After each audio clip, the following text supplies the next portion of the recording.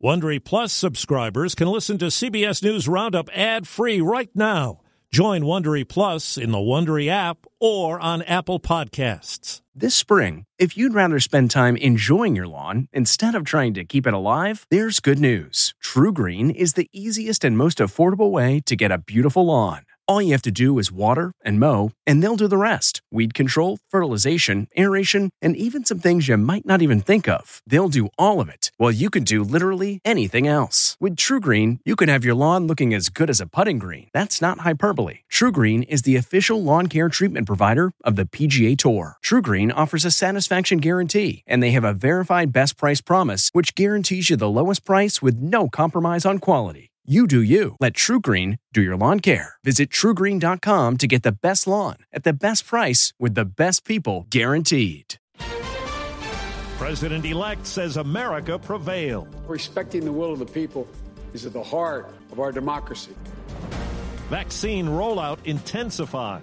It is historic, and we are all living history.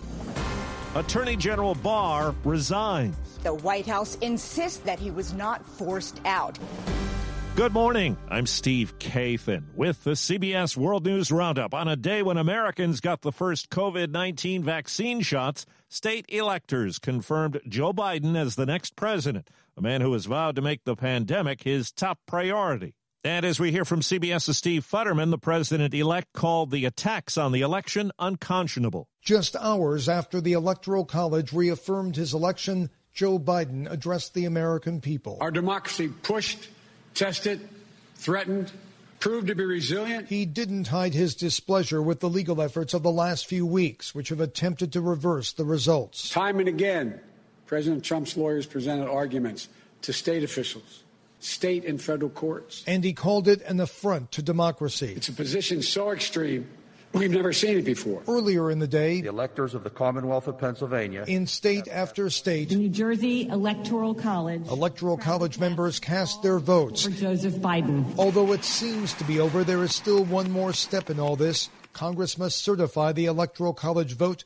That's set to take place on January 6th. Steve Futterman, CBS News. One of the last world leaders to congratulate Mr. Biden did today. Russia's Vladimir Putin put out a statement wishing him every success. Well, the American death toll in the coronavirus pandemic now tops 300,000. CBS's Jonathan Vigliotti has the latest on the overwhelming situation in the nation's hospitals. In California, hospitalizations are up almost 250% in the last month. At USC Medical Center in Los Angeles, capacity is falling fast. This morning, we had no more ICU beds. Dr. Frank Lavecchio works in the ER at Valleywise Medical Center in Phoenix. He says his hospital is treating more coronavirus patients than at any other phase of the pandemic. The positives are it's almost over. The negatives are it's going to be a tough haul for at least the next 90 days. We're going to be at capacity, over capacity. Over the last week, the U.S. has averaged more than 2,200 COVID-related deaths per day. People like 86-year-old David Childress. His wife of 66 years, Judy, was by his hospital bed. So many families don't get to do that, and they're all alone, and I was blessed. I was just so blessed. Correspondent David Begnaud has more on the historic vaccine rollout. Okay, little poke. 1, 2, 3. Frontline workers are leading the way yet again.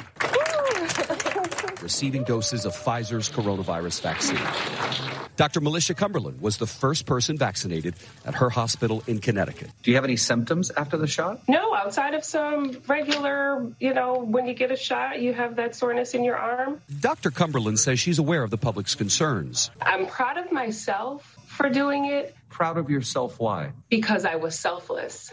I did it to make sure that, yes, I'm safe, but I did it to start to almost build trust within our community and to really say, we trust science. Now, U.S. leaders want to vaccinate about 50 million people by February. Reaching that number will also depend on the FDA's approval of the Moderna vaccine, which could be available for distribution as early as next week. Now to Washington, where a $748 billion bipartisan coronavirus relief package is now the focus of attention. The scaled-back plan would hold off on any state and local aid, at least for now. Attorney General William Barr handed in his resignation yesterday. CBS's Ben Tracy says one of the president's top allies did not go along with the administration's unfounded claim of election fraud. Sources tell CBS News Attorney General Bill Barr was not forced out of his job. His resignation letter is a full-page tribute to President Trump. Barr writes of the president's unprecedented achievements in the face of a partisan onslaught. Bill Barr should have stepped up. But lately, President Trump has been upset that Barr said the Department of Justice found no evidence of widespread fraud in the 2020 election. Barr also followed Justice Department procedure when he did not reveal a federal investigation into Hunter Biden during the campaign. But it clearly angered the president. Bill Barr, I know, had an obligation to set the record straight. Barr's resignation came after the two met at the White House on Monday. In a tweet, President Trump said, "Our relationship has been a very good one, and that Barr has done an outstanding job." Forecasters are saying it could be the worst snowstorm in years for many parts of the East Coast. WCBS TV's Lonnie Quinn says the snow that starts tomorrow could get deep. Pennsylvania along the I-81 corridor, 16 to 24 inches, maybe over 2 feet of snow in some spots. From Philadelphia to New York to Providence, about 5 to 10 inches, but right outside the city, I'm talking a foot or more, maybe up to 16 inches of snow. The storm's likely to have an impact from Virginia on into New England. In South Haven, Mississippi, police say a 2-year-old boy was abandoned at a Goodwill donation outlet, left there with a plastic bag that contained a note and a change of clothes. Security footage helped police arrest a suspect in the case in Memphis, Tennessee.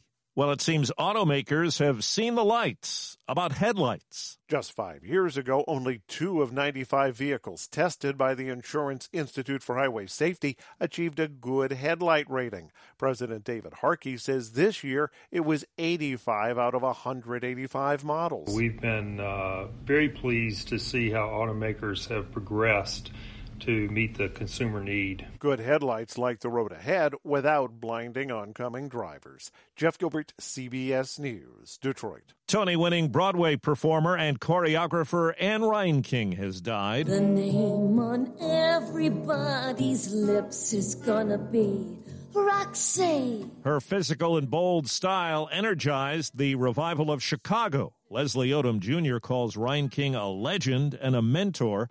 Reinking was 71. She died while visiting family in Seattle. No cause of death disclosed. With Christmas getting closer, CBS's Elise Preston tells us today is one of the unofficial deadline days in the scramble to get stuff where you want it to go for the holidays. I am dropping off Christmas gifts for my sister, my nephew. With increased online shopping and fewer in-person get-togethers, industry analysts say this year about 3 billion packages are being shipped between Thanksgiving and Christmas. The deadline for ground shipping from major carriers is Tuesday, December 15th. Greeting cards have to be mailed by the 18th. From the 19th onward, there are pricier options for priority mail and select, express, and overnight services. Today is also the last day of open enrollment for Obamacare in 36 states that use healthcare.gov. Today's the deadline for coverage beginning January 1st. Another 14 states and D.C. have later sign-up deadline dates.